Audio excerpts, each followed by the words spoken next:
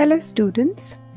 Isn't it so peaceful when the sun goes down, birds chirping, and they're going back to their nests?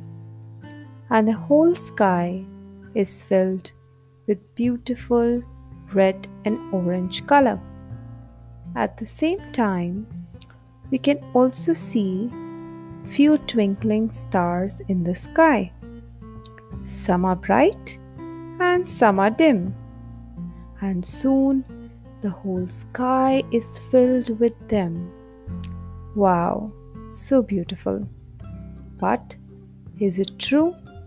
Can you really see the sky filled with stars? And if yes, do tell me in which part of the country you live in.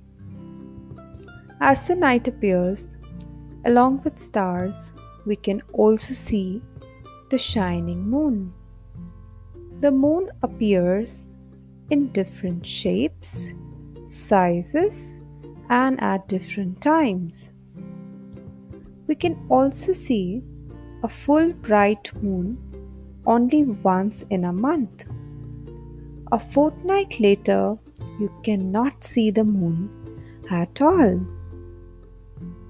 Have you ever wondered why can't we see the stars and the moon in the daylight?